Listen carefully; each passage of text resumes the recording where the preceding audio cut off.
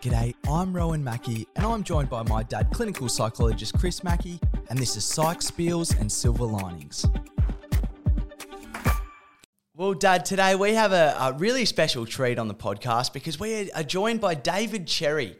And David Cherry is a clinical and forensic psychologist who has over 40 years' experience in working with adults who are troubled by issues relating to depression, anger and anxiety, as well as working with children, adolescents and families. As a trainer, David has run over 4,000 training events, from brief speaking gigs to small groups, right up to groups of over 500 people.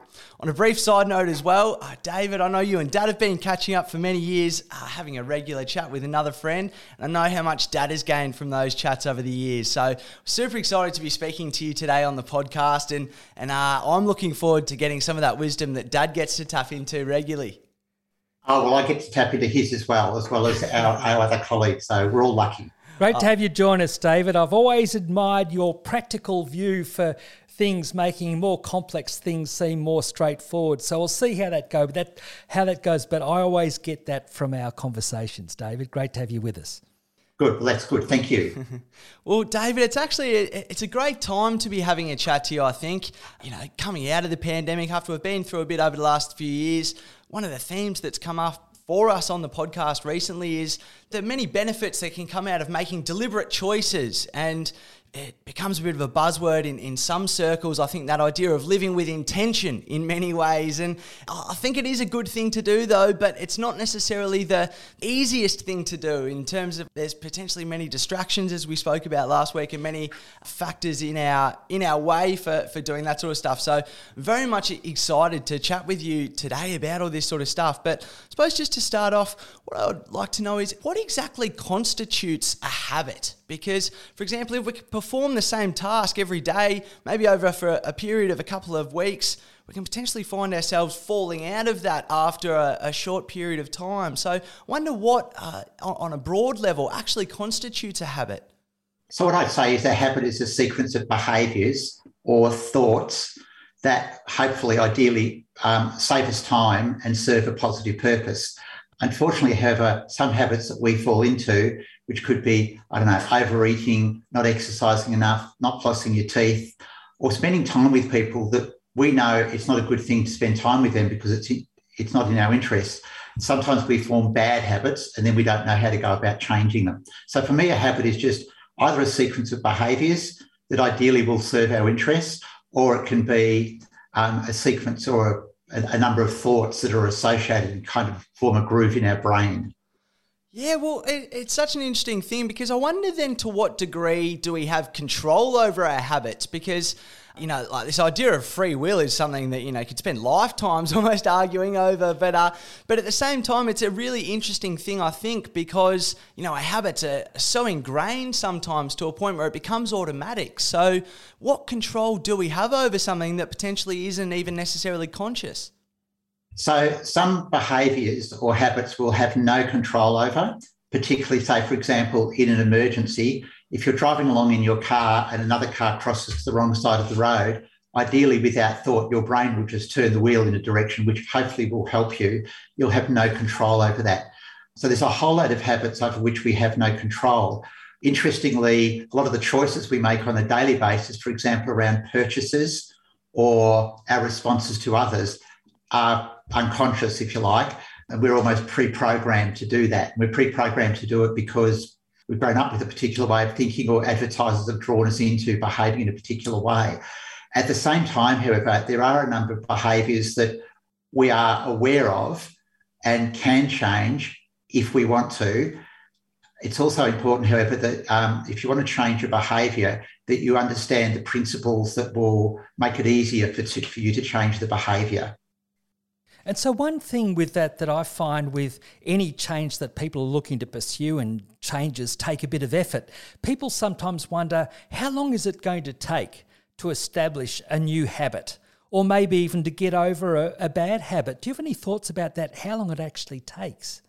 I can't claim to have read all the literature on habit formation, but there is some view that it takes a certain length of time, and people differ in regard to that. The two people whose work I particularly like are BJ Fogg's book, Tiny Habits, and also James Clear's book called Atomic Habits.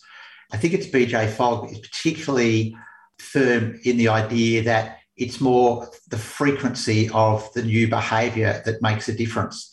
So I can't say with any certainty how long it will take a person to, let's say, acquire a new habit, but certainly to acquire a new habit, you need to be engaged in that new habit or new behaviour at a high level of frequency over a reasonable length of time.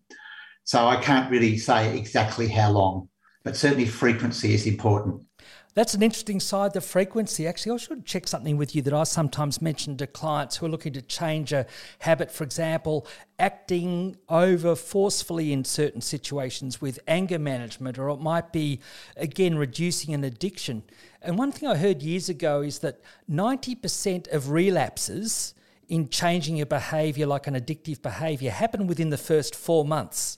So very loosely, I often suggest to people, well, if you keep on changing a behaviour for about a 4-month period, then you're really stacking the odds in your favour of continuing that habit, even though you've still got to work at it. Would that make any sense to you with observations you'd made, or? Look, it sounds sure. Look, it sounds reasonable, and you may know far more than I know about working with people around addictions. I think what's really important in there is that, rather than commenting particularly on that, because I don't feel I've necessarily got the expertise, what I think is really important for people, and you'd know this from the literature on, working with people with addictions, is that people, when they do the inevitable thing, whether it's going back to not exercising or going back to using a substance you'd prefer not to use, or going back to overspending and developing a difficult relationship with your partner, that people understand that may happen and that they don't beat themselves up when it does happen. And as you would know well, both of you, as soon as you start to beat yourself up, it puts you in a position where you want to just go back to the behaviour you're trying to escape. So that's a really, really important thing to understand, that people will go back to the behaviour that they prefer not to engage in, and then learn where possible to not beat themselves up about once they do that. Yeah, that's a good way of putting it. It strikes me that lapses are normal on the way of people trying to change a habit in some way, not getting too discouraged by that. But one of the things that strikes me, David, when you're mentioning about the frequency of a behaviour, keeping up a frequency of behaviour, that's so important and relevant for, again, building routines. So sure. Just say, in terms of habits and developing routines, what's the importance of developing routines in our everyday life, would you say? So there's all sorts of interesting issues in there, which I'm sure you're aware. I'd encourage everybody, if they've got time, to look at Catherine Price's book called The Power of Fun. It's just a really, really interesting book for all sorts of reasons. She's inviting us all to have fun. She makes the point that our life is largely what we focus on. So she encourages us to focus on, at least for part of the time, in having fun. But that's sort of one kind of bit of a side issue, but it's an interesting point. In terms of routines are really useful to us because they save us time, and we engage in many routines without thought. So it could be getting up in the morning, brushing your teeth, getting dressed. If we had to think about all of those things and how we did each of those things every day, we'd just be exhausted. However, we do have routines which hopefully serve us and help us. And if you want to acquire a new behaviour, it's useful to think about where you can put this new behaviour at the end of an existing routine. So, for example, BJ Fogg, in his book Atomic Habits, he talks about how he wanted to get fitter. So he decided, this isn't the exact example that he uses, but I'll give you this example. He decided something like, each time I clean my teeth, I will do a single push-up. And then he extended that. Each time I clean my teeth, I'll do 3 push-ups or 4 push-ups. So putting the desired behaviour at the end of an existing routine is really, really useful, because that existing behaviour serves as a prompt for the new behaviour. The second thing that both BJ Fogg and James Clear talk about is the absolute importance of going for tiny gains and celebrating tiny gains. And, we all know somebody, and there might be somebody in this Zoom meeting who's done this, decide we're going to get fit. So you think, well, next Tuesday I'm going to run a marathon. And miraculously, you decide to run the marathon and you do it, but then you think, no, I'm never going to run again. So having modest goals and understanding that small changes over time can have really dramatic results. Yeah, I could say more, but I'll pause for a bit. Yeah, I think that's it's a really good point. And there's a fella that I often come back to who, it's a bit of a sporting example, David, but his name was Sir Dave Brailsford, and he was a cycling coach.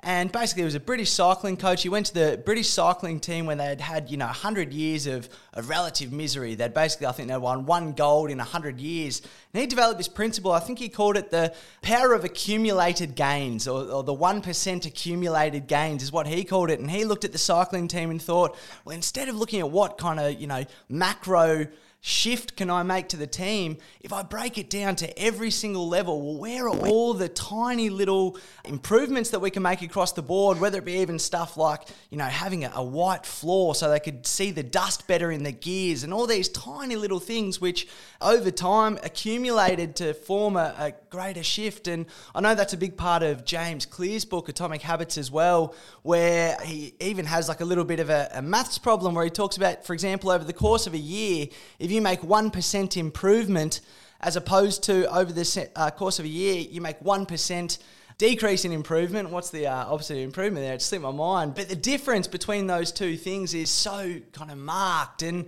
it's interesting because I think we, potentially live in a society in some ways where potentially you have a bit of a detox type attitude where you almost might act a certain way for a while and then look to, maybe over the course of, say, a week or a month, kind of completely change it up and act the opposite way to kind of fix everything. And then you can go back to acting how you were in the first place. But I wonder if you could almost speak to the power of building up, say, that the gain in those 1% increments, rather than looking at it and going, well, how am I going to change things in a grand way? All right, it's a fantastic question. Thanks, Rowan.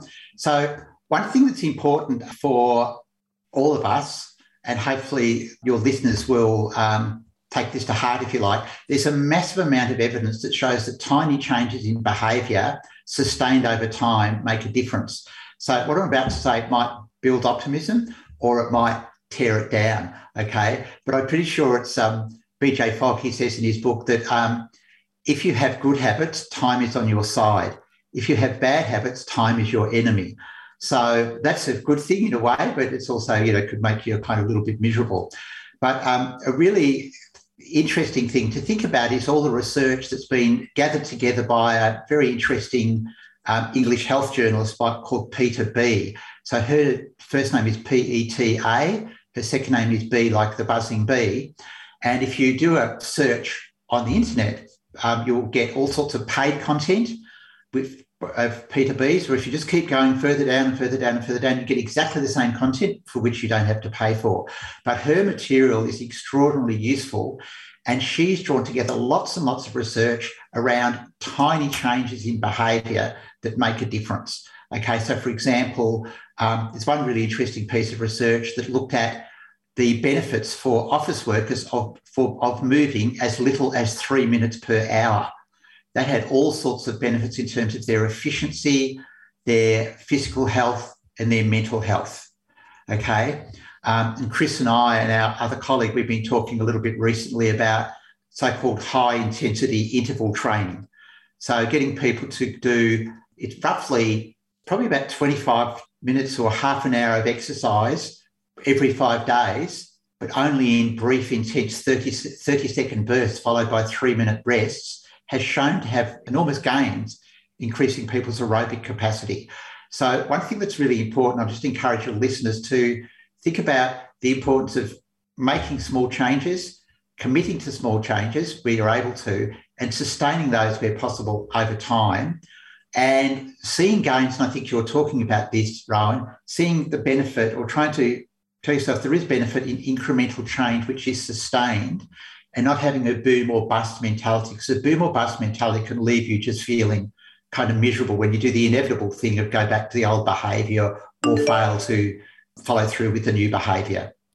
Absolutely. It's that's a great example with the HIIT training, but it's like I heard a story one time of someone who was in a negotiation over a period of days, and the person on the other side of the negotiation about once every hour for literally a minute would leave the room and come back, and apparently this person could stay engaged and obviously, very sort of in full control of everything over the course of, an 8-hour quite intense negotiation. They found out over a couple of days that this person was going out and doing, just a couple of seconds of Tai Chi outside the room, and that kept them enough to literally be on their toes for this 8-hour quite intense negotiation process. But I think that's such a good point that you make about making small changes that are sustainable. And what I wonder then, and this maybe speaks a little bit to the mechanics of habits, but why is it then hard to change our habits even at that small level? Because I can put my hand up at times that you might want to make a change, and even at a small what would seem to be a manageable level,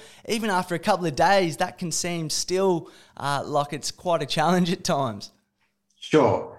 Okay. So I suppose what I'd say is it helps people to put the new behaviour at the end of an existing chain of behaviour. So that's one thing. Secondly, often when people want to change a behaviour, they go for too big a change rather than a small change. So going for a small change, also celebrating the success is really important. So you can celebrate your success just yourself, or you can celebrate with somebody else, which brings me to another important thing, which is you're more likely to change your behaviour if you've got a commitment partner. Now, your commitment partner could be somebody you're going to do this thing with, which is you're going to go off and exercise, or it could be somebody like a close friend or a family member. You might just say to them, look, I'd like your help in changing this behaviour. And they'll go, what? And you just say, well, look, I just want to tell you, when I do this thing, I'm going to just come and just let you know that I've done it. Okay, so letting other people know that you're going to do it is important in two ways. One, they might support you, but just saying, well done. But the other thing is, we might be prepared to engage in a new behaviour for ourselves, and that might motivate us, but it may motivate us even more if somebody else says, well, look, I would really like you to do this, and you tell them that you're going to do it. So it's not quite tricking yourself into becoming motivated, but it may help you to become more motivated if you let another person know that you're going to do this thing. So there's some things that may be helpful. The other thing, however, is that often people believe that it needs to be effortful and it needs to be tiring in order for a positive change to take place. So people are interested in thinking about the mechanism of that. They might read a book called Willpower by two authors called Roy Baumeister and John Tierney, and that's just an extraordinary book. And they talk about, they give examples, massive amounts of research, but they just talk about people practicing having a good posture. Those of you that can see me I'm sitting up very straight now. Just simply practicing having a good posture for a brief period a day led people to be able to sustain attention during unpleasant tasks. Okay, so any effort to build our capacity to remain at difficult tasks has unexpected benefits. So what I'm saying is you might focus on the particular change of behaviour, but you might be able to facilitate that desired change of behaviour by doing something else that's tiny that also has another benefit. Have I explained that reasonably well? Yes, I like the sound of that. It reminds me of the general principle of using our frontal lobes. It's sometimes doing the hard thing when the hard thing is the right thing to do. Now, what you're mentioning about that example with posture, in a way, it's in a sense a hard thing to do, as in it takes a little bit of concentration, but it's actually quite accessible. It's actually not so hard. So I like the way that you're describing that. There's a discipline involved, but it's doable. If you keep things simple, if you keep things small. And that's what struck me as you were describing a lot earlier, keeping things small, keeping things simple. I was reminded of Roy Baumeister and how he emphasises that willpower is a finite resource. And a number of things that you're describing, like attitudes or an approach or a strategy that someone can use from within themselves. I'm interested in what ways outside ourselves, like the commitment partner. I like that example. That's almost like something from our environment, something outside ourselves. Are there other ways that can help us change habits that draw on our environment in some way, or drawing on or changing our environment? Fantastic. Thanks, Chris. So two things. One is, I learned this recently, and probably you two know this already, but apparently our visual cortex and the energy that our brain puts into processing visual information is massive compared with all these other senses. So we're really influenced by what we see. So one thing that I think is important is if you want to have a really good prompt to engage in a new behaviour is having visual prompts. It could be a Post-it note or whatever. So that can encourage you to engage in a new behaviour because you've got a reminder to do something. The other thing, and this might be what you're also talking about, Chris, is removing from your sight or making it inconvenient to engage in a particular behaviour. So you might think, well, look, I really like those particular things. They're always at the front of the fridge.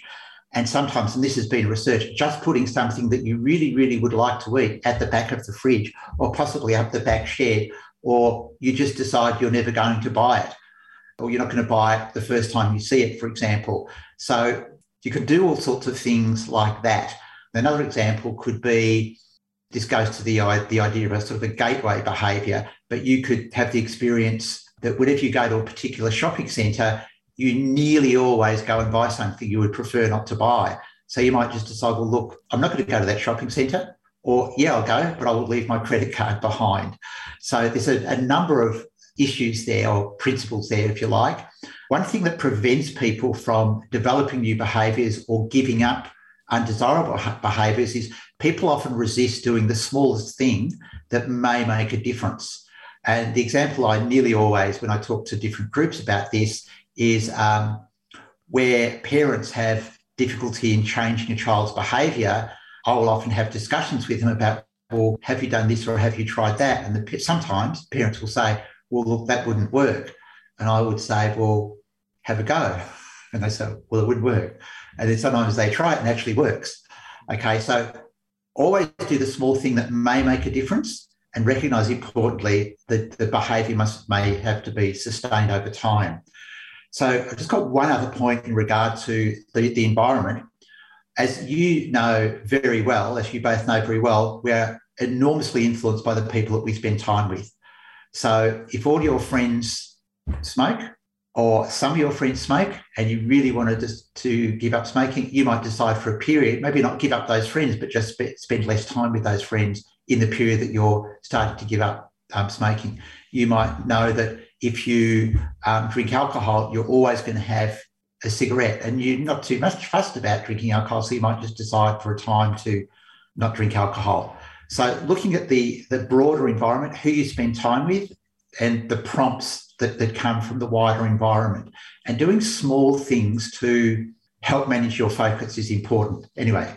Yeah, I think they're all such great points, David. And I remember that was one thing that I really took from the webinar that we did together last November. It was around the time where I think there was a Muhammad Ali documentary that was on TV. It was a Ken Burns one, and I'm a massive Muhammad Ali fan, and just absolutely respect him so much. And since then, I've actually had Muhammad Ali as my phone screen.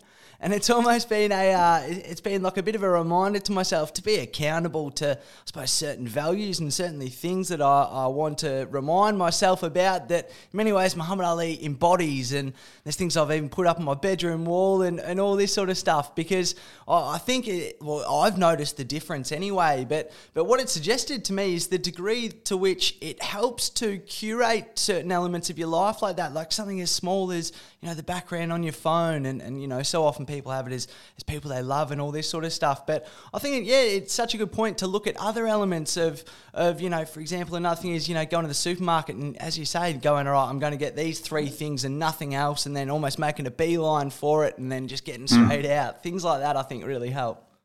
Well, I've got a really simple behaviour. I try not to buy a book the first time I decide to buy it.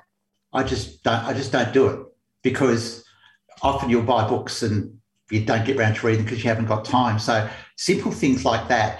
And the other thing that you're talking about, Rowan, as I understand it, is I think the people that we do admire and sometimes consciously decide to admire influence our feelings about ourselves. And I think that's really important. And the other thing that you've spoken about is that if you want to acquire a new behaviour or get rid of an undesirable habit, if you like, thinking about how the change in behaviour is going to fit in with your desired positive identity. So whatever that is, and that's what you're talking about in relation to Muhammad Ali. There's all sorts of things about him that you probably admire: his perseverance, his incredible physical skill, his commitment to his religion. There's all sorts of things about him that you probably admire. and that would be part of your desired identity, if you like. So I think that's important. Now, when you talk about identity, I'm interested how that might relate to how you feel about yourself in certain ways, the notion of feelings, because when we talk about habits, we can talk about changes in behaviour, we can talk about our thinking. You and I both have a strong background in cognitive behavioural therapy, which looks at thinking and behaviour. But how do emotions tie in with habits, positive and negative emotions, so to speak? How does that influence how we engage with our habits? I'll start to talk firstly about the importance of paying attention to your physical habits and your behaviour habits, which we've spoken about now, but also paying attention to your thinking habits and developing an awareness over time of what our thinking habits are. So one thing that many of us suffer, I'm not talking about we three necessarily, I'm talking about sort of the wider population, is being excessively self-demanding and perfectionistic. So if you're a perfectionist and you say to yourself, I must succeed in everything that I do, and if I don't, I'm not very worthwhile, et cetera, when you do the inevitable human thing of going back to the behaviour you want to get rid of, or you don't acquire the new behaviour, you're going to beat yourself up and feel badly about yourself. So that's having reasonable expectations of yourself is really important, so you don't feel bad about, when you don't do as well as you would like, for example.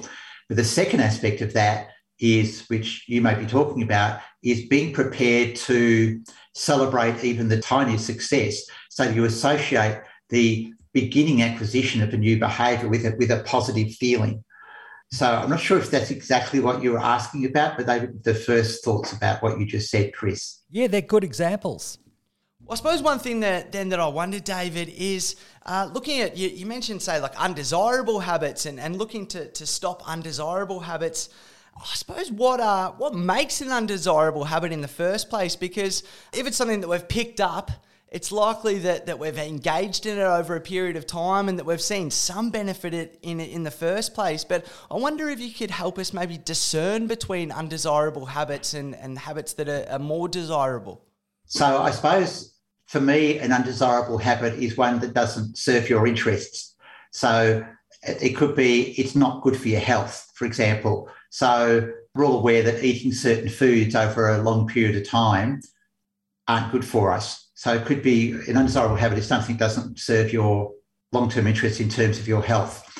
Another possible undesirable habit is doing something that loses you friends because you've got a short fuse. Or it could be remaining in situations, say, for example, in relationships where they're not particularly good for you or not very, very productive. So I suppose I'm just thinking through in response to your question. An undesirable habit to me is something that doesn't serve your interests. So if you want to get rid of an undesirable habit or an undesirable behaviour, the first thing I'd say that's really, really important is to develop an awareness of what that behaviour or habit is, and then think about how you might want to be different. And in terms of getting rid of an undesirable behaviour, the first thing I'd think of doing is removing, where possible, the prompts. For example, in the case of people who might eat foods that they would prefer not to, you might just remove the prompt to eat those foods, for example. Make it harder to get hold of them, easily and immediately. And the second thing I'd say also, in addition to what you spoke about, is replacing the undesirable behaviour with the desirable behaviour. It's really hard to answer that in the abstract, but Chris has got something he's about to say, I think. Go on. Oh, look, this is maybe a separate thing, and we can come back more to bad habits, but for some reason it was coming into my mind, say, with parents looking to influence their children's behaviour, positive behaviours, or if they're bad habits, to what extent are parents likely to get further with, dare I say, reward versus punishment, the carrot or the stick? Do you have any general comments about that? Because often parents bring up concerns about their children's behaviour. How do I go about this? All right. The first thing, this is a huge topic, and as you may know, it's something that's near and dear to my heart. Okay, so thanks for asking this question. And I might say it probably came into my mind more because I know that you've done a lot of work with families in such a range of situations in the past. So that's drawing on your experience that way too, David. Okay, so in terms of influencing children's behaviour, the first thing I'd say is that whatever the age of your child is, I would always look to make sure that their basic fundamental needs are being met. So the child's need for structure, predictability, routine, care, love, concern, feedback. And in many families, as you would be aware, people are rushing. This isn't to blame people, but people are just incredibly busy. And sometimes children's behaviour becomes difficult or problematic just because they're too rushed and they're not getting enough of their sort of parents' time, if you like. So when I do work with parents, one of the first things I ask them is, can you tell me about your daily, weekly, and sometimes monthly routine?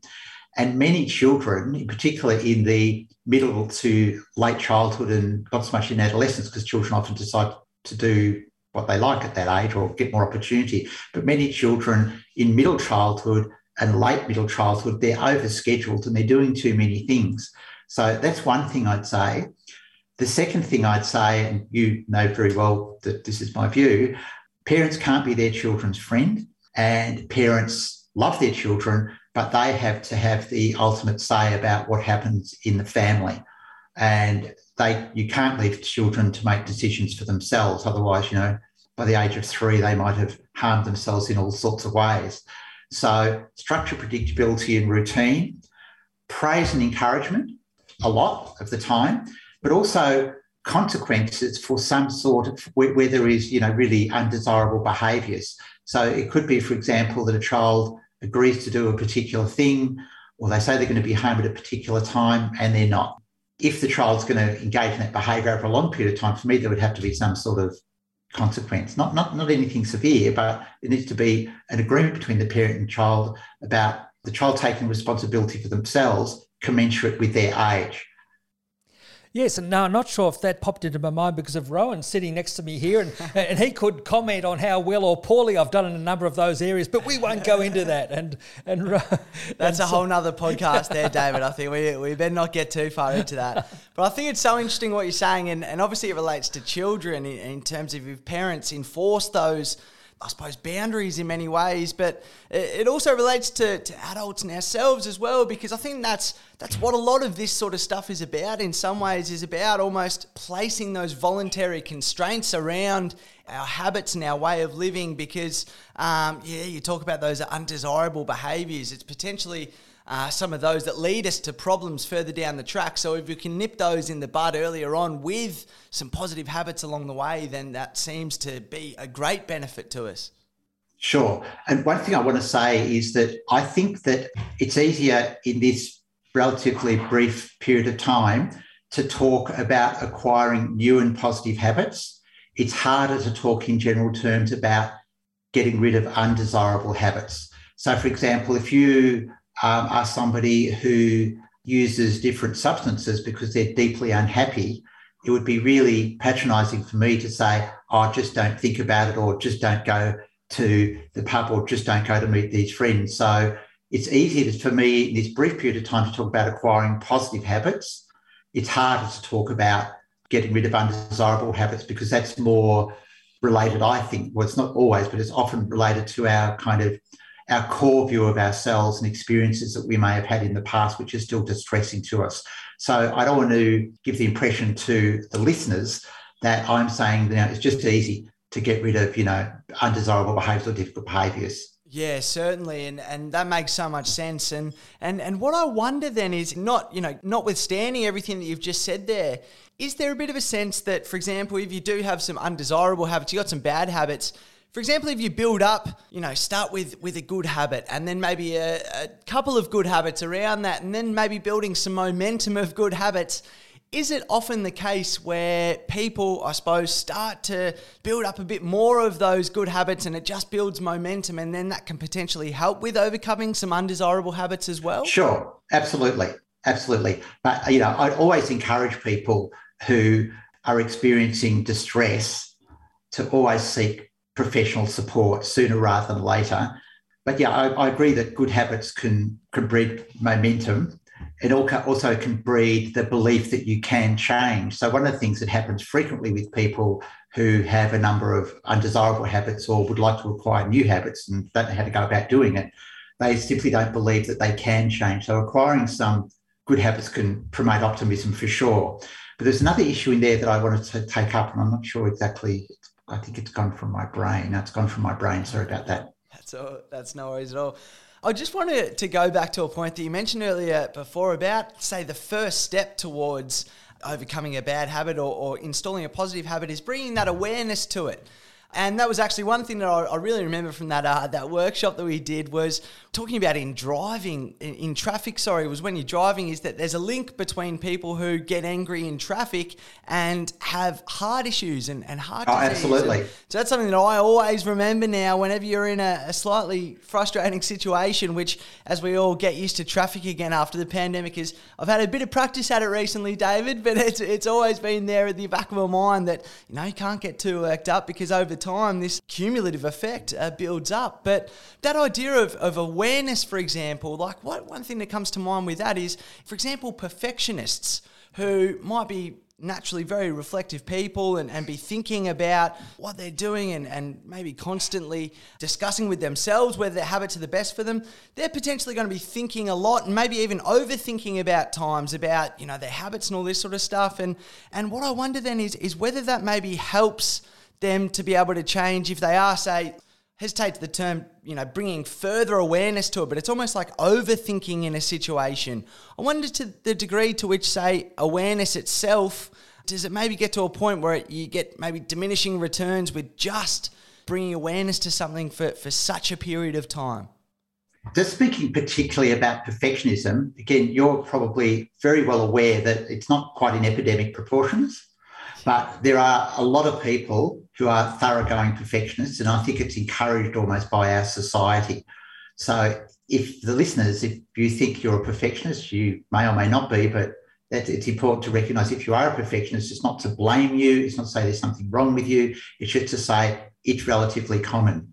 I think the second thing to say about perfectionism is I think it's quite hard to change on your own, and because it does require a substantial amount of awareness. So it might be that you could change if you're a perfectionist by reading a useful book. So one very useful book is Jennifer Kemp's book called The ACT Workbook for Perfectionism. That's a really, really useful book.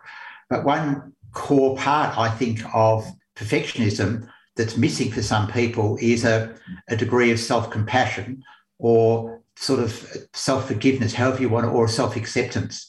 So what happens, I think, with many perfectionists, and I think not all perfectionists are the same, what happens with many perfectionists is they say to themselves, if I just work harder, if I just strive more, I will become perfect. And I think that has the curious and lamentable and unfortunate consequence is if you're working towards the future constantly, you're never actually in the present. So the present isn't terribly enjoyable for you. So being aware that you're driven in that way can be useful, but it doesn't necessarily serve your purpose unless you're prepared to accept the way you are.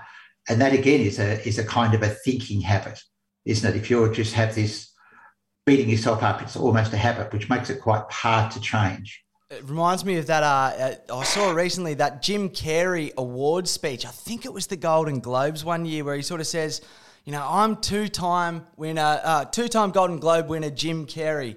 And when I go to bed at night, I don't dream normal dreams. I dream of being three-time Golden Globe winner Jim Carrey, because then I'll be enough. And it's I think it speaks to that notion. That's fantastic. That's great. I love that. Thank you. I'll put up a link on the podcast page for today, and I'll send it to you as well, David, because he's got about a sort of 2-minute little rant that he goes on with it, because it's one of the funnier things I've seen, and potentially, just to digress for a second, potentially contributed to the maybe downfall of awards in many ways, because he sort of rips back the curtain a little bit, but it's very well done. Well, one of the things that comes across to me a lot from the things you're describing, David, is watching out for one's expectations, not getting too grand or harsh with one's expectations. And so going back to something we were talking about earlier, that popped into my mind then in terms of reducing a negative behaviour or a bad habit. I suppose one of the things to me is a bit of a go-to strategy is at least delaying engaging in that habit. Even if it's building in 10 seconds at first, and that can even help build awareness. The person can feel a bit of an impulse or a reaction or an urge, or even just notice that they tend to lapse headlong, fall into that habit when even a 10-minute little disruption, a 10-second disruption might make a difference. Any comments on that? Just a simple little thing, but even the notion of delaying engaging in the behaviour. Okay, so you've introduced or come back to that theme that I was talking about earlier, excuse me, which is always do the smallest thing that may make a difference. Delaying engaging in the behaviour can help you understand what's driving the behaviour. So, look, I think that's really, really useful. Another thing that's sometimes useful where people might have to do something but are resisting doing it or don't find it enjoyable is thinking about the difference between having to do something and getting the opportunity to do something. So, for example, again, I'm not sure who I've taken this from. It's either James Clear or BJ Fogg. They talk about working with somebody who's just rushed all the time. And one of the things that they find difficult is brushing first thing in the morning because they have to cook their children's breakfast. Whereas if they redefine it as, well, I'm getting the opportunity to cook my children's breakfast, you're going to think about it differently. So how we define things make a difference, firstly. Secondly, postponing doing something.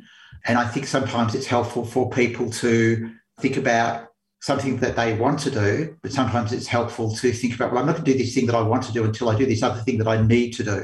So that can also help people postpone engaging in difficult behaviours, because one of the important skills or capacities we all need to develop throughout our life is being able to postpone immediate gratification. And you'd both be aware of that, famous experiment with the donut, where children were offered an opportunity to eat a donut immediately or wait for, I think it was a very brief period of time, might be 2 or 3 minutes. And if they waited for 2 or 3 minutes, they would get a second donut.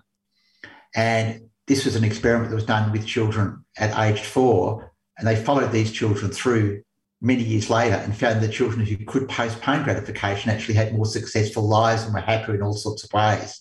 So that's just an important skill or capacity for all of us. It's so true, David. And I think there's so much about what we've spoken about today that is important for all of us. And it was interesting, I was having a bit of a think before our podcast today and had a bit of a shower thought with some things in terms of, I think, as maybe I'll get a bit older and maybe sort of mature a bit more. I'd like to think so anyway. But I think there's an element of maturity which is about, I suppose, voluntarily placing constraints around ourselves and voluntarily having responsibilities. And, as you mentioned, I think the first step is bringing awareness to some of this sort of stuff. But it is hard. It is hard in a range of ways. And that's where I think so many of the strategies and the little practical tips that we've spoken about today are so helpful and certainly have been for me and I'm sure will be for everyone out there as well. Good. Thank you. Just the very final thing that comes to my mind, David, is about the pandemic. The last couple of years, people have had extra challenges that they might have faced. Would that have influenced how we engaged in positive or negative habits much, do you think, that broader extra stress people were dealing with? Oh, I think that it certainly affected people's mental health and physical health. I think spending more time on screens hasn't been all that good for people. I think being away from our normal routines hasn't been all that good for people. I think there's possibly a small group of people where the pandemic and remote working, so I'll say that in a different way. I think there's many people who've actually benefited from remote working, giving people more time at home, for example, and not travelling as much. But I think overall it has been really, really difficult for people. And I think it's the separation from people that we care about, the disruption of routines, which is really, really important to all of us. Also spending more and more time on screens, which isn't good for our eyes. It's also not good for our sleep. So I think certainly it has affected us in all sorts of ways. Well, it's been really helpful getting those tips from you, David, because part of where this topic came up is our most recent topic was on social media, the amount of time that people were spending on screens, and also the different ways that behavioural technology or things that influence our habits was built in to different social media apps and programs to capture our attention and keep it. And so to be able to talk about those same, if you like, behavioural principles, but look at it as a positive kind of thing, how we can use those principles to enhance positive habits, that's been terrifically helpful. So yeah, thanks heaps for those wonderful tips. And I will just mention as well that on our podcast page, David, which you can access at sykespeals.com.au, we'll put up a couple of links for today, including a link to your newsletter as well, which I do want to mention too, because both Dad and I are subscribers, and my ears did prick up when you mentioned Catherine Price earlier on, because I think that was in one of your more recent newsletters, and I do look forward to those every month, because there's always a very interesting story, and whether it be a bit of research or there's always some interesting, I suppose, element of psychology that comes out from that. And look forward to it, and thank you. And we'll put the link up for that on our podcast page for today. Well, it's been lovely talking to the two of you today. Yes, I'd have to say about the newsletters too. I love, there's always a quirky little touch and forever practical, just like the things you've described with us today, David. And fortunately, we get to talk with you about another topic for our next podcast episode, specifically looking at dealing with things like screen time and habits associated with social media. So that'll be great to talk with you about that too. Great. Well, I look forward to that.